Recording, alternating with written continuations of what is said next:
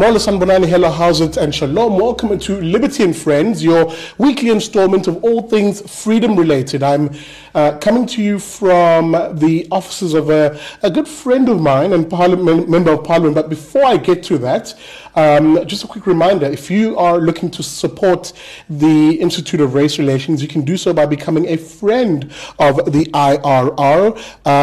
Join our crowdfunding campaign. It's as simple as SMSing your name to 32823. Terms and conditions to apply. An SMS will cost you R1. And of course, you can pledge a 90 Rand a month towards the work that we do here. But hey, maybe you don't like SMSs, you're new school. Well, then find us online by going to our website at irr.org.za/join, and you can sign up a monthly debit order of 90 Rand there. Guys, welcome to Liberty and Friends. I'm your favorite fat boy, Big Daddy Liberty. And yeah, I'm actually in Parliament right now. I'm not dressed for the occasion, but you guys know me, I never dress up.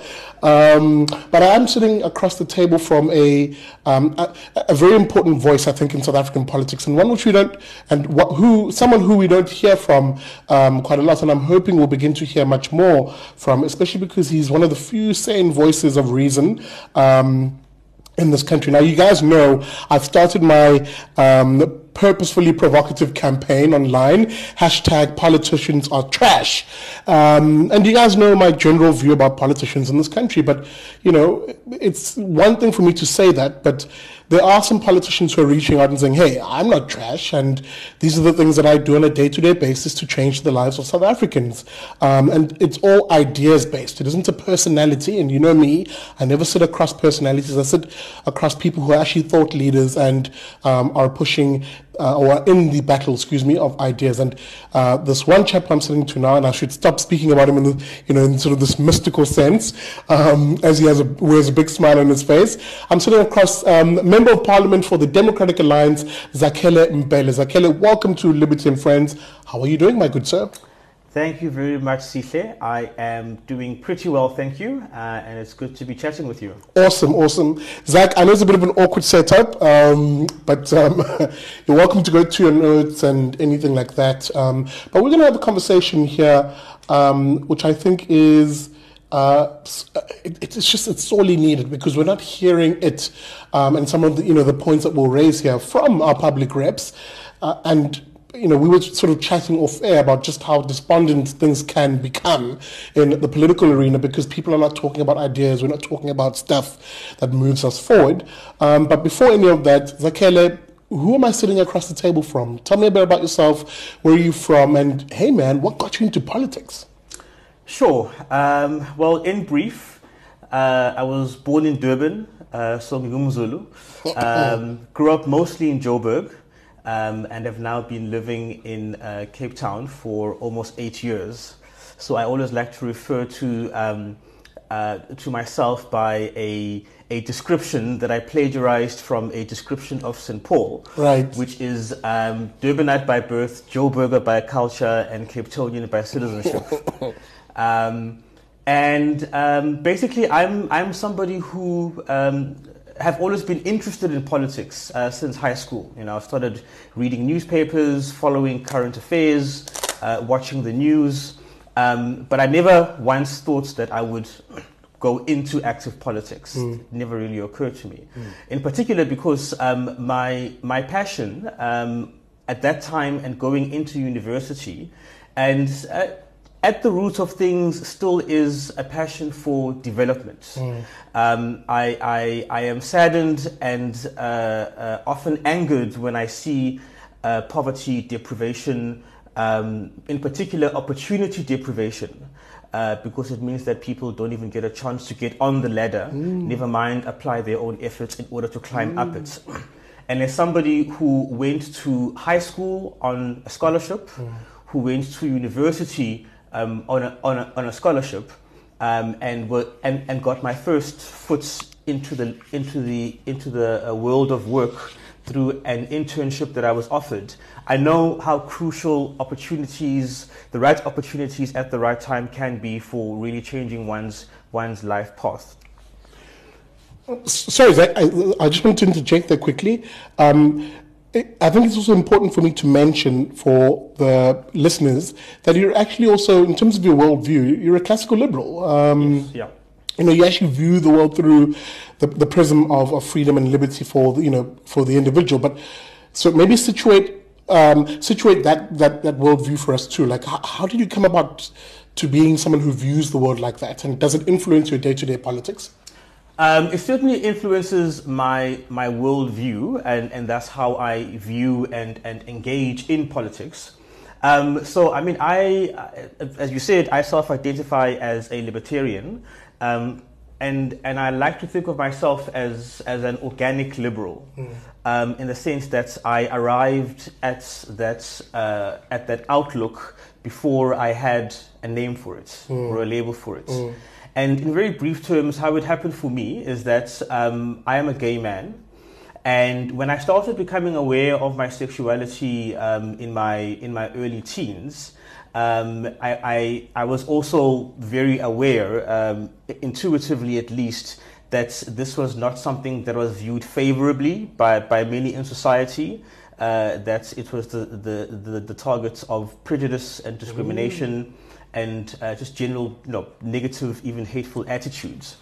And so for me, I sort of arrived at this notion that the idea of individual freedom, the freedom to be and express and live according to your own choices as an individual, is paramount. Because I knew that idea obviously served my self-interest as a gay man in a society that is quite rife with conservatism and homophobia. So I always say I don't care what other people's beliefs, prejudices, and sort of opinions are, but I certainly am adamant that I and other people must have the freedom to live according to our own choices. Yeah. Absolutely, I can't agree more. Zak Mbhele, as I maybe sort of move us into the three areas that I wanted us to talk about today, just a final question. You, in your official capacity, you sit on the police portfolio committee? No. Sorry. In this sixth parliament, in my second term, I've now been allocated to the small business development portfolio. All right. We'll cross that bridge, I suppose. Yeah. But I did want to speak to you about safety and security, because I know it's an area in which you've actually you'd begun rather to cut your expertise in, and I used to read a lot of the stuff you'd put out on this. But maybe let's Sorry, just for my own purposes, let's begin where I think I wanted us to begin. Zak Mbhele, the economy right now is in the doldrums, and there's just there's no pretending about it now. There's no fancy words, that we sort of parrot from the government that can hide the fact that the vast majority of South Africans are struggling at the moment. Talk to me about how we got here from your perspective, sitting on the opposition benches, watching, if you will, the ANC push this country into, sort of a race to the bottom, if I can call it that. And, sitting on those parliamentary benches to your left. Oh, you just held back a sneeze there. Good work. But sitting to your left in that very same parliament are, the red in tooth and claw EFF, who are just the far left of what the ANC is right now. That's a very toxic environment to find yourself in terms of the ideas that are shared in parliament. So maybe as I circle back to the question, how do we get to this point that we're at now, and how difficult of an environment is it in parliament to fight for ideas that maybe can help fix the slide that we're on? But how did we get here? In very simple terms, how we got to this low growth, if not stagnant, and job shedding economy is that the two key factors you need for a dynamic and growing economy were essentially snuffed out, right? So number one, you need investor confidence, right? So you need policy certainty, you need an enabling environment, an attractive investment climate in order for investors, both domestic and international, to plow their money and build capital for returns, and we haven't had that. The second thing we have lacked is that many policies of the ANC as the governing party have been constraints on entrepreneurship and on employment creation. So there just isn't the conducive conditions to kickstart and to accelerate economic growth. That's just distilling it to the sort of the core factors. And right now, unfortunately, it doesn't look like there is sufficient political will to implement the bold and radical reforms that are going to be needed in order to reverse these misfortunes.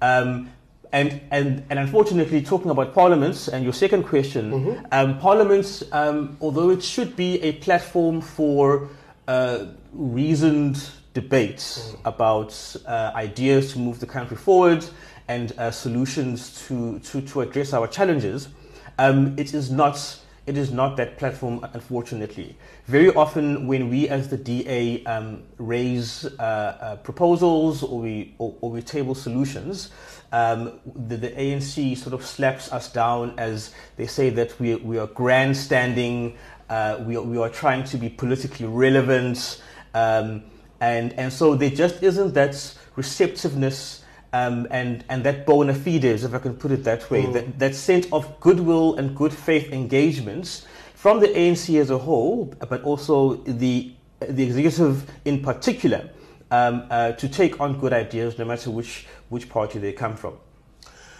And that's perhaps a major problem, because on this show we speak a lot about, and you rightly encapsulated it, the idea that it's a low growth environment, essentially a stagnant economy, but at the genesis of it is also the ideas behind why it is a low growth stagnant economy, and an ANC which is firmly recommitting itself to leftist ideology, hard ideology, often in spite of pragmatic and necessary policy reform that's required. And I really want you to place me in your seat in Parliament, looking across you, of course, seeing all those ANC faces facing you and looking back at you, and, to your left, literally, being the EFF, that's a very tough place to then find yourself in. When I've just argued, for example, that ideology is one of the biggest problems we're facing in this country, a political environment which is dogmatic in actually failed ideology, the sort of toxic mix of statism, socialism, and essentially hardline communists, and populist ideology. Zak Mbhele, level with me.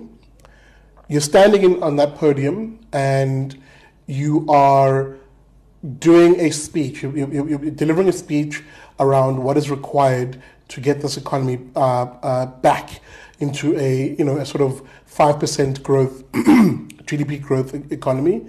What does that speech sound like? And as you sort of go through your sort of points, who is your biggest resistance in that house?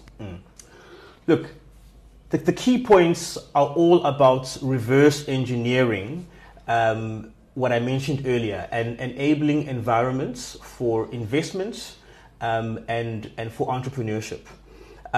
So, it's about cutting red tape. It's about having policy certainty and policy coherence. It's about having policies that are job creation friendly and that are investment attraction friendly. And it's about making it as easy as possible for those with the resources and the gumption to take a risk and build assets, to build capital, to simply allow them to do it. And going back to the notion of how terribly statist we are in the public mind of this country, there's this notion that the government has to actively do something in order for there to be progress, or in order for there to be positive changes. More often than not, it's about the government stopping to try and do anything. Just step back, create an enabling environment, but let individuals, households, businesses pursue their self-interest, engage in voluntary exchange, in voluntary value exchanges, and in that way, we'll actually see a lot more of the solutions being addressed through goods and services being provided. So as I said, it's about cutting red tape.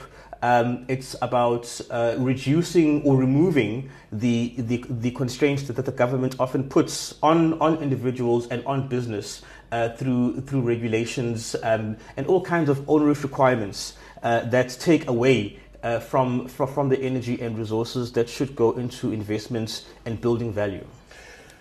Then there is the second issue I wanted to pluck with you, and forgive me here because it's if we dwell on this one, because I'm going to play devil's advocate now. So I don't know if you watched any of my shows.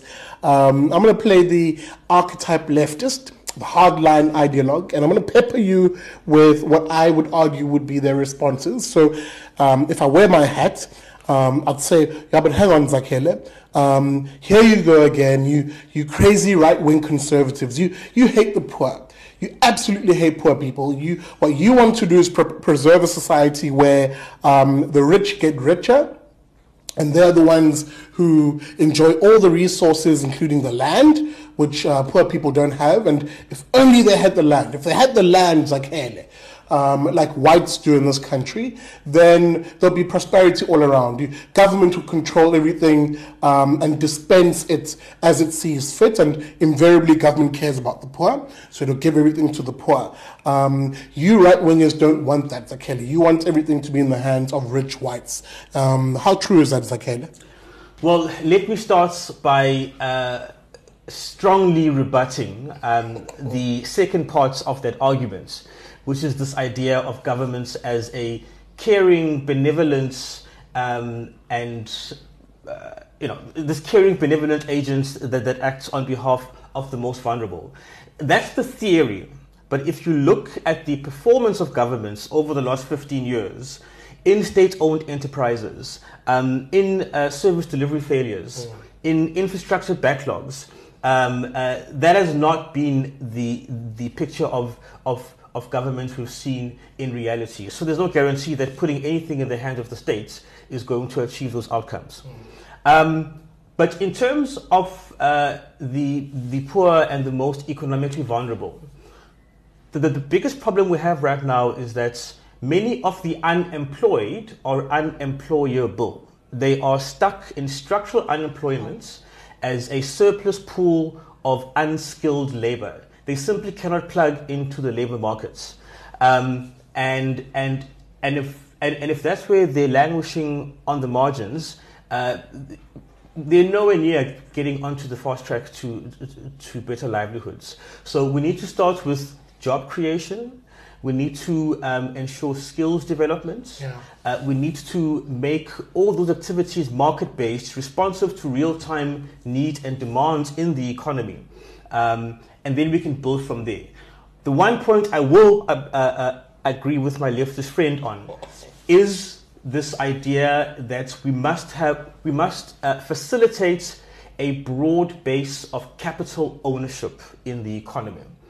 So whether you want to talk about land/property, that's why, for example, I'm a big fan of Maggie Thatcher because of the revolution in possibilities for intergenerational wealth that her policies brought about through the right to buy policy, whereby families could buy the council flats and council homes that they lived in. I also firmly believe that I'm a big fan of promoting and facilitating employee share ownership schemes and equity share schemes in the rural sector, because if we can build that broad base of capital ownership, then more people are invested in the success of the economy. Yeah, but Zak Mbhele, no. You're just riling up all my leftist instincts here. what you're basically doing is you're using sophisticated language to still shill for these rich whites. That's basically what you're doing. And even under your perfect conservative world, because we always get mislabeled, but anyway, even under your perfect conservative world, I mean, look at you, you're even citing Margaret Thatcher. Margaret Thatcher, do you know, was the most evil individual in society. In fact, she made British society poorer. And you're going to import those same policies here, those neoliberal, poverty-creating policies that we've seen don't work. In fact, I was just chatting with my friends Irvin Jim and Zwelinzi Mavavi yesterday over some Johnny Walker Blue. Sorry, I mean over some water and tea. And we were saying, you know, what we need is more state intervention. If the government controlled everything, including your property, at least it would lease it out to you, Zak Mbhele, and at least you wouldn't face the risk of banks stealing your home if you defaulted. If we had a situation where the Reserve Bank was in the hands of the state, so that we could print more money. If we could just print more money, Zak Mbhele, then we can dole that money out into government programs such as free meals for the poor, a free house for everybody who wants one, a job in every house that is a state job. In fact, we should be bringing these jobs back into government. People should be working for the state because those jobs are jobs for life, Zak Mbhele. Those are secure employment. And, you know, some of the other proposals that are put forward, but the state must play a central role in driving the economy because, you know, we're blacks, okay, you must know this. We blacks, we don't understand the economy. We need the vanguard of the poor, the working class, those in government, to redistribute the wealth to us, shouldn't we? Shouldn't that be the case, Zak Mbhele? Well, I mean, I find that last point incredibly patronizing towards black people, towards poor people, and towards black poor people. The states, the only appropriate role of the states is to defend people's rights and to ensure restitution and justice when people's rights have been violated. And so on that I'm very firm and I'm very clear. All the other policy proposals that you outlined, I mean, I don't even know where to start with the folly and the foolishness of that. I mean, willy-nilly printing money, that's a one-way express track to inflation, high inflation rates in the economy. The idea that the states must just give jobs and hire everybody. Well, that's precisely the approach and the syndrome that led to the British economy ailing and stagnating by the late 1970s. It was called the sick man of Europe. Declining productivity, loss-making industries, draining the fiscus, and thus resulting in stagflation, stagnant growth, but also high inflation, because you know. Economics might, for a time, yield to sort of strident state action and incorrect state policy, but sooner or later it catches up with you. Ask the Soviet Union, ask Cuba, and ask Venezuela. You simply cannot will one's fantasies into reality through sheer force of enthusiasm. And that, in fact, I believe is one of the fundamental problems with the ANC. You will hear these passionate speeches in Parliament about the ANC's intentions, the ANC's plans, the ANC's goals. And they seem to think the louder and the more passionately they state these, it'll somehow improve the chances of its coming to be, but completely ignoring and actually degrading the kind of fundamentals that you need to have in place to achieve those outcomes. Okay, Zak Mbhele. I'm going to take off my leftist hat and resume being Big Daddy Liberty.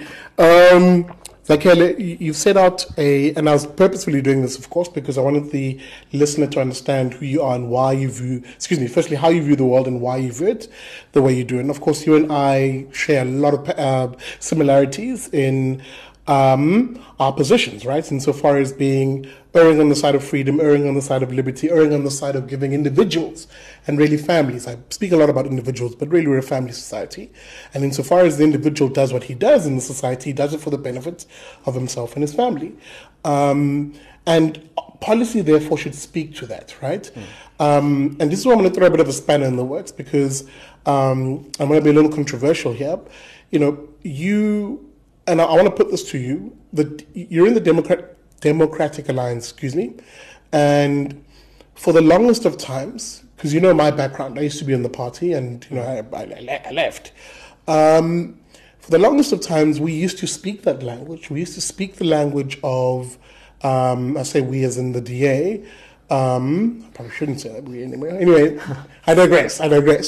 For the longest of times, the DA used to speak the language of empowering the individual, pushing choice further and further down and closer into the family as opposed to and away from the hands of bureaucrats and officials. And it would seem ever increasingly that the coherence of that message is being lost. And we're now hearing from this rising group who are the loudest voices in your party, who call themselves social liberals or social democrats. And I've checked one of them, and I won't name him on the show, but I've checked one of them online because he was essentially pushing a line which was, you know, I could have closed my eyes and he literally would have been in the ANC in terms of that approach to things, you know, very statist and very condescending. And I mean, you rightly pointed out when I was still playing the role of the leftist that some of what I was saying was very condescending towards black and especially poor black South Africans. But sometimes you see that coming from your party.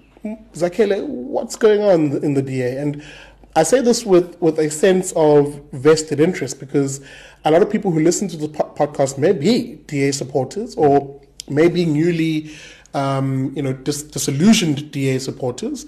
What's going on in the DA, and is there a fix to this? Because, and I'm not goading you into a conversation about leadership or anything like that. I'm actually kind of not really interested in that because to me it's immaterial. For me, it's about the people in the party and the thought leadership and the direction in which it's going in. And I want to put it to you that it's not going in a pro-freedom or even libertarian direction, and it's going the opposite direction. Am I wrong? And if so, how am I wrong? Look, I think, well, let me say two or three things that I can say with clear confidence. Sure. I think it is true that over the last 10 to 13, 14 years, there has been a series of what I call leftward shuffles in a number of areas, in policy, in messaging, and positioning. Whenever I noticed these happen, it wasn't overly concerning to me. I mean, it wouldn't have been what I would have, chosen or supported.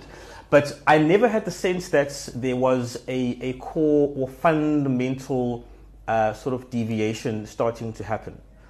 I think what has also been a sort of creeping tendency over the previous short to mid-term is an over reliance or an overemphasis on the tactics and some might say gimmicks of politics, slogans, buzzwords, catchphrases,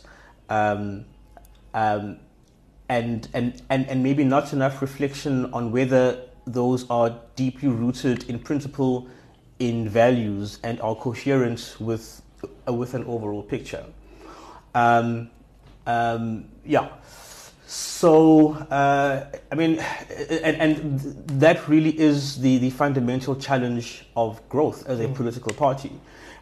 Because as you grow, you aren't always going to be attracting or having people join you who are 100% liberals or what your stated values and principles are, but at the same time, I mean, you can't, close the door in people's faces because they don't pass an ideological purity test. So it has to be a balancing act. It has to be about welcoming people from different ideological and political backgrounds, but then ensuring that there's an ongoing conversation, education, and reorientation, so people understand what is the space that they are entering, and what is the mindsets that they must adopt in order to operate within that.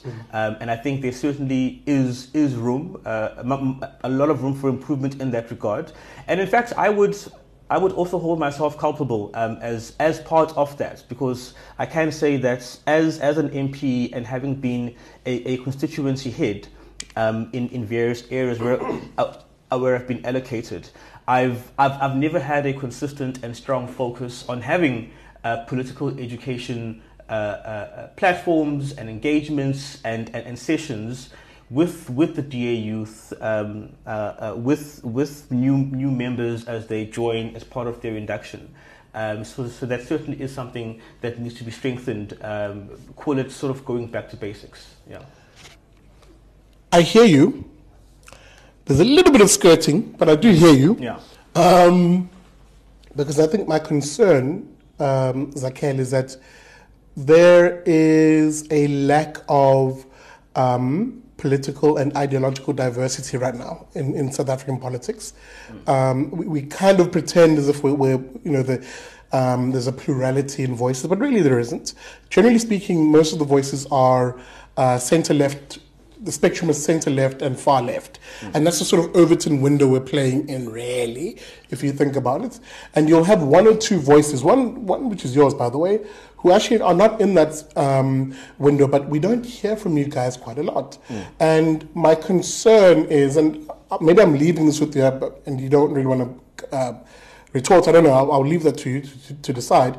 But my concern is that, there are... If you really look at who South Africans are, right, in terms of their characteristics, in terms of what polling shows us, the various polls, and ours including, and even the recent one released by Stats SA, the one thing you can say about South Africans is there's three characteristics here. Generally speaking, they are God-fearing, law-abiding people by and large, and family-orientated. These are very conservative ideals, if you really think about it. And one would therefore infer, and the data kind of maybe suggests it, that the vast majority of people of voting age in this country, if I assume these three characteristics, are not voting, but because maybe they're not hearing a political party that speaks to, those three values. In addition, of course, to creating a society which, accords them the freedoms to pursue whatever they want to pursue. The conversation they would likely hear if they tune into the newspapers, tune into the chattering classes of opinion and analysis on talk radio, for example, is a broad spectrum of centre-left to far-left. And let me leave you with this question then. What do you think needs to happen? And you can situate the DA in this, perhaps.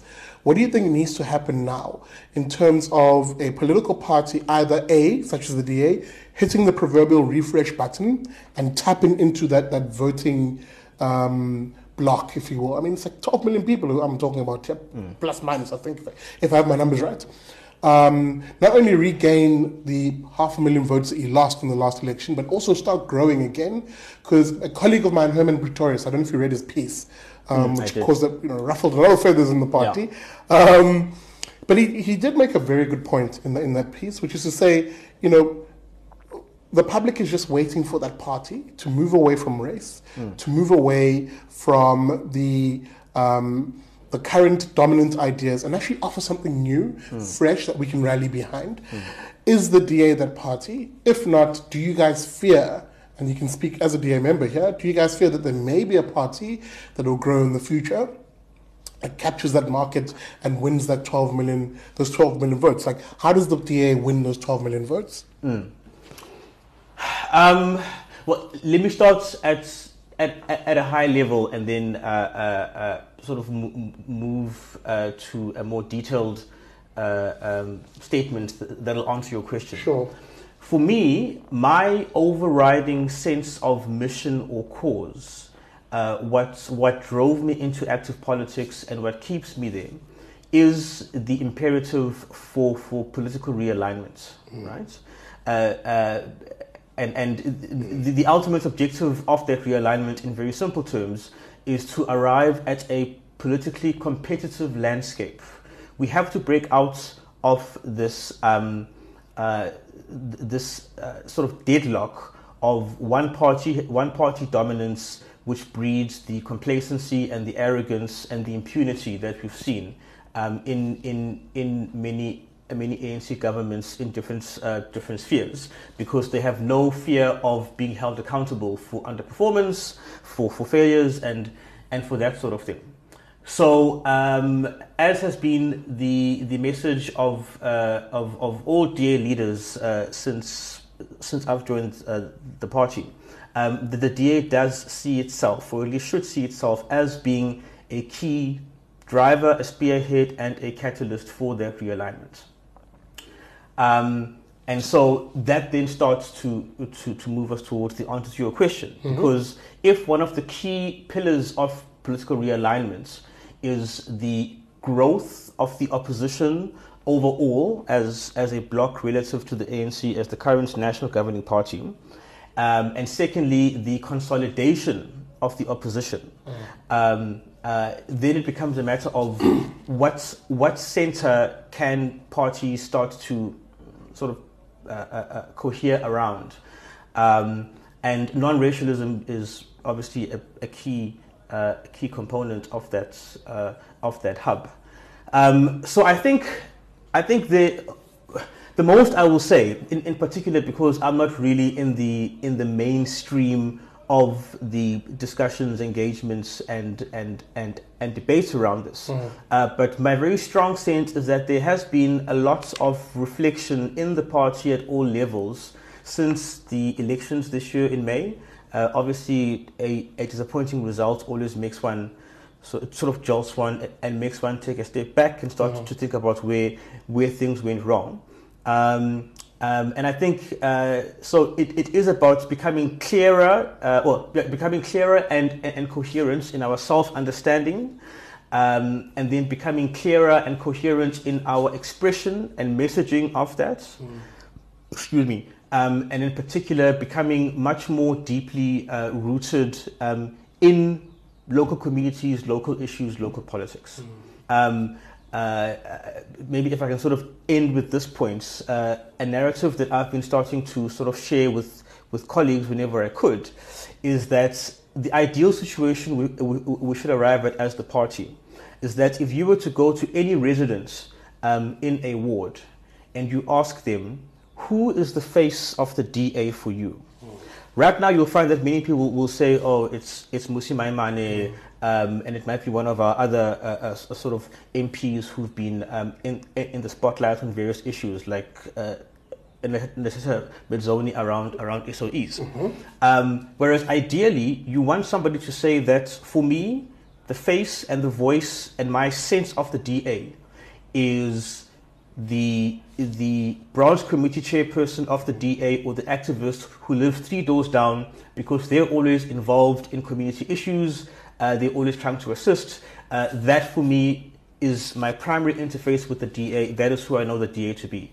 So that issue of turning back and becoming grounded again at the local level, local communities, local issues, local politics, I think is going to be a key part of that reorientation, reform, and renewal for the party going forward. I don't know if that really answered your question, but yeah. Maybe let me add a little bit of nuance, Yeah. or seek a bit of nuance from you. Yeah. Talk to me, perhaps, and we'll move on from this. But I think for a lot of listeners, they're kind of wondering what do actual DA people in the party think. There is a lot of okay. So I'll ask it this way: policy-wise, what is the major cell that you think the DA needs to start making to the South African public, it can't be race, Zak Mbhele. South Africans are genuinely fatigued at the conversation about race being somehow the central pillar in deciphering opportunity in society. There's clearly a fatigue in that, because they recognize that it's become a scapegoat for the sort of crony, corrupt society that we're seeing, that often trades in the name of doing things on behalf of Black South Africans. But invariably, the vast majority of Black South Africans are locked out, and it's only the cronies who know. So what is the policy offering? Again, I'm not asking you to speak on behalf of the DA. Give me your view here. What is the policy offering that you think needs to be put forward to win the hearts and minds of those 12 million South Africans who, I argued, likely want to live in a free society, want to live in a society that focuses on the family and empowers them, where they have property rights, etc., etc. What is the policy offering going forward? What does it have to look like in order to win those 12 million? Oh, that is actually a big question. I mean, I know how to answer it, because I know the policy positions derived from the values and principles of advancing and upholding individual freedom and that sort of thing are. But I'm struggling to find the words to say it in a concise and sort of punchy way. Well, let me help. Yeah. Top 5 things. There's an election next week. There's an election next month. You're on the campaign trail. What are the top 5 things you're saying to me, the voter, in order to win my vote? I'm part of that 12 million who are registered, who are eligible, but do not vote. What are the top 5 things that you're saying to me in a very real way that entice me to come out and vote and vote for you? Okay. In terms of themes, if I understand the question correctly, first one, absolutely key, I would say, is education and skills development. So enabling people, enabling individuals to either enter the job market or start a business. Well, primarily to enter the job market. Let me put it that way. So education and skills development, putting forward proposals and solutions as to how to optimize that. Like? Like for example, I would say let's abolish the SETAs and transform all of those resources, all of the budget that currently goes into SETAs into vouchers, into basically education vouchers. What do these vouchers do, just for the sake of my audience? So what the vouchers do is they give individuals and households purchasing power in the markets, right? And so people can pursue their own ends and their own self-interest and have choice as to how they do that. And in response to that purchasing power that education vouchers will create, you will see the market respond with innovation, with proliferating all kinds of goods and services that can help people pursue those ends. Okay. Yeah. Education is one. Yeah. Education is one. Number 2 would be, let's say, broadly speaking, employment creation or job creation. So basically, we need to make every policy reform that is needed, or that'll make it easier to create jobs. So this whole thing around the national minimum wage, for example, that must be scrapped. Sectoral determination also must be, if not scrapped, made more flexible, so that factors around geography and age and that sort of thing are not hampered when it comes to the job creation situation. Because again, jobs aren't created because the government pronounces something. A job is created because a business, an enterprise, needs somebody to perform a function, and they need to expand their capacity in order to meet market demand. That's how jobs are created. There's growing market demand for whatever good or service a a business provides, and so the business then seeks more employees to grow their capacity. There's no other way to create jobs. So if you make it difficult or you disincentivize businesses, especially small business, taking on the risk of new people, especially the young and the inexperienced and the unskilled, then we're going to have that permanent and structural unemployment crisis we have now. All right. Right. Third one, then I would say definitely is entrepreneurship. Right. So as I said, with employment, you want to make it as easy as possible for a business to take on new employees. But then you also want to make it as easy as possible for somebody who has an idea, who sees a gap in the market, or can see around the curve and foresees a possible opportunity, coming down the pipeline, to then start a business, operate it, and not run into bureaucracy and red tape and I don't know, SARS clearance certificates. There's a threshold. There's a threshold beyond which that kind of compliance does become important. But let's let people get up and start to build momentum. In my budget speech earlier on this year, I posed a question to my counterpart, the Minister of Small Business Development, because she was going on about the national minimum wage, and I said, if the young gentleman in Khayelitsha who started Sieza Express, that's a bicycle. A chronic medication delivery business. Yes, yeah.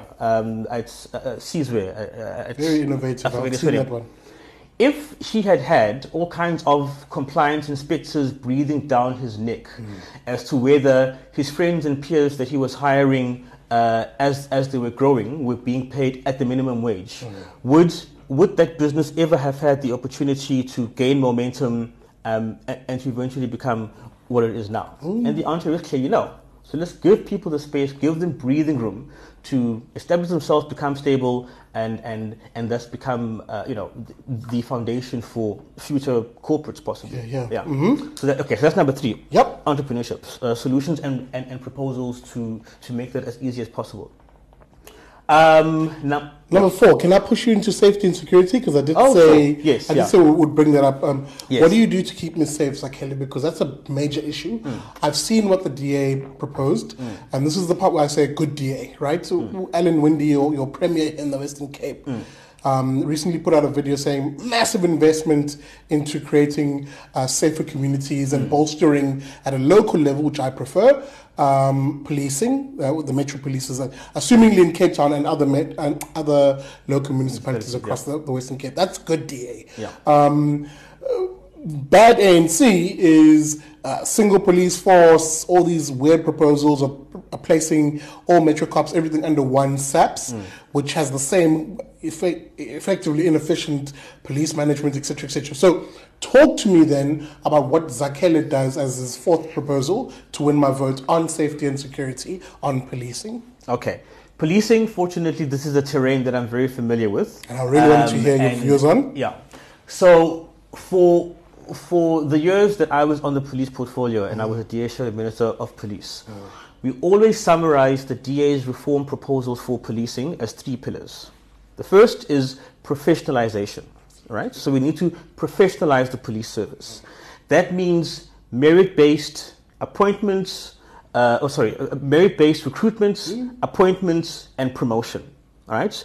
Because the biggest trouble right now is all the cronyism and the complete disregard for merits in those HR processes in the SAPs.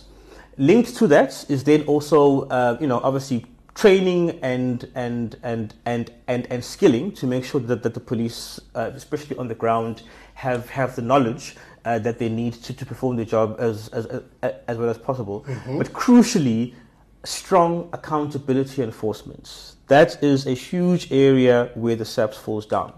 There is no proportionate reward for excellence, and similarly, there is very weak to no sanction for misconduct or underperformance. So it becomes a free-for-all, and you can't run a professional organization on that basis.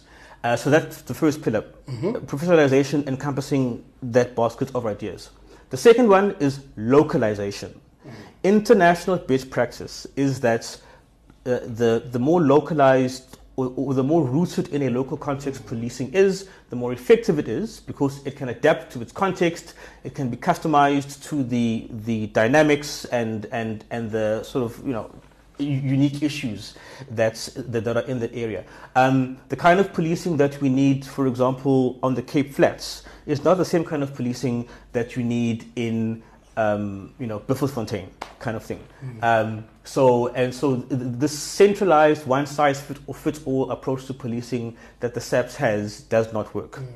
And that's why, for example, the DA in the last election was calling for policing to be provincialized, which is another word for just localization, putting control and management authority in the hands of those who are closer to the ground. And then the third pillar is specialization.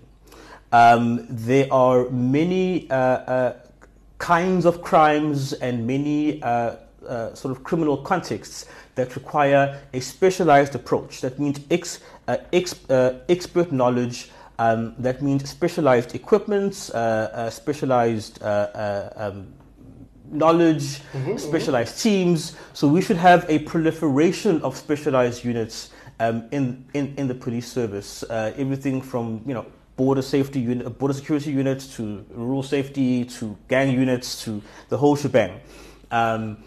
Because you can't have a generalized approach to policing everywhere for everything. That's where you start to fall short in terms of having effective investigations, attaining conviction rates, and thus having a strong deterrence for crime. Talk to me about gun rights. Are you going to be taking my guns away, Zakele? Absolutely not. It is official DA policy to support the rights to civilian firearm ownership. So we will always oppose the narrative that calls for a wholesale civilian disarmament. As a libertarian, I will add that there is no more certain insurance policy, shall we say, against tyranny than an armed civilian population. Because, as the example I always make, can you imagine how much more difficult the forced removals in the implementation of the Group Areas Act would have been if all those police breaking down people's doors in Sophia Town and District 6 had been met with somebody with a firearm saying, "Get the hell out of my house." That's right. You know? Absolutely spot on. Yeah. So there's no ambiguity around that. Same page on that, man. Yeah. Your last area then. Remember you said there's 5 proposals. Yes. The 5th one, what are you doing for me? How do you get me into that line to put my ballot next to your name? What is the 5th one? So it's the hardest one. Yeah. You've gone through a comprehensive list. Yeah. Sure. What are you doing to empower me? Like, are you still going to insist on race being a proxy for me to advance? Should I be worried as a white South African, for example, that Zakele's party is going to tear us, continue with the hierarchy where the white male, for example, is at the bottom of the list, and presumably the black disabled female is at the top of the list? Do you continue down this line in terms of empowerment? What does an empowerment program look like? Aside from your economic activity education, which you mentioned, yes. But if there is some sort of empowerment policy, what does it look like? Does it focus on race or identity or gender? No. I firmly believe that any empowerment approach or policy should be based on objective and rational need, right? So I always make the classic example that if we want to have a more diverse national swimming team, for example, we certainly don't do that through quotas, and we don't undermine merits and the hard work of people who would have trained for years and years, regardless of their skin color. What you do is, if you want to have a more diverse national swimming team, you build swimming pools you invest in swimming coaches, and you invest in talent scouting in Soweto, in Mdantsane, in Umlazi, so that our supply pipelines, our talent pipelines, tap into all communities, and are not just growing from a small and narrow base. So I'm all about supply side opportunity creating empowerment, and not outcomes manipulating coercive sort of engineering. Oh, okay, Zak Mbhele. As we head to the tail end of this discussion, when I say politicians are trash on social media, I'm definitely not talking about people like you, because I've always argued that it's the politicians who lead with ideas that are pragmatic, ideas that are proven, ideas that actually advance individuals and families, that we need to hear more from. And you're definitely one of those voices. So perhaps as a final word, a final say, and you're welcome to punt your social media and how people can reach you in this moment, your vision for this country and how can people reach you, Zak Mbhele? Sure. My vision for this country is one basically of, and I know it sounds maybe a bit trite and cliche, but this really is the core of what occupies my mental universe. My vision for this country is of a society of maximum freedom, maximum opportunity, and minimal government. And frankly, those two are interrelated. The more we are to have big individual freedom, then the more, then the less certainly intrusive government we need. People being able to live as they choose, enjoying their rights, because as libertarians, we don't believe in social engineering. Therefore, we don't believe in some sort of predetermined outcome for what society should look like. But we want individuals to have maximum freedom, opportunity, and means to pursue their own ends, as long as they don't violate other people's rights. Yeah. Absolutely. Yeah. And how do the people find you on social media, or just any medium that you invite people to contact you via? Sure. On social media, on Twitter, I haven't been very active on Twitter, I must confess, over the past period. But my Twitter handle is @Mbhele, one word. I also have a Facebook page in terms of my official capacity as an MP, which is you just search for Zak Mbhele MP, and then I also have an Instagram account by the same description, Zak Mbhele MP. My other social media accounts and presences are my private accounts, which are for friends and people that I actually know. So I don't publicize those. No worries. And I will apologize retrospectively and in advance to all the people who send me friend requests on Facebook.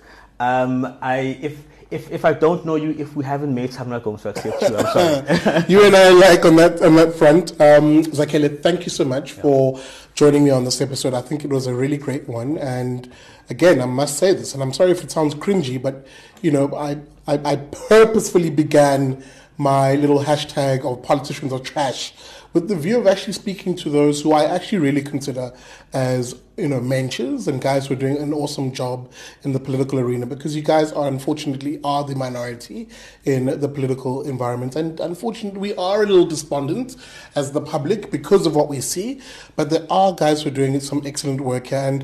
And this series, if you will, is going to be bringing out more of those people who I consider, and including those who I don't necessarily consider as being awesome, but like guys who just stick their hand up and say, hey, we want to be a part of the show, we want to chat to you, we want to disprove why they happen to believe that they're not trash. And Zak Mbhele, you're definitely one of the stars. And long may your star rise, if you will. I don't know if it'll be in the DA, but I do respect the work you do, and we'll definitely be watching you, and hopefully we'll have you on the Big Liberty Show as a contributor, guys. And thank you, of course, for listening to this episode of Liberty and Friends. Remember, you can support my work, help me get around, meet these awesome people around the country by supporting the channel, supporting the show, supporting Big Daddy Liberty. You can do that by becoming a friend of the IRR. If you haven't already signed up, hey, sign up. Throw in some of them shekels towards your favorite fat boy, and help me get around the country to talk to you. And of course, interesting voices like Zak Mbhele. I'll link his social medias that he wants to be reached on in the description of this file, excuse me. And guys, thank you so much for listening. I will see you on the next one. And remember, never trust a commie.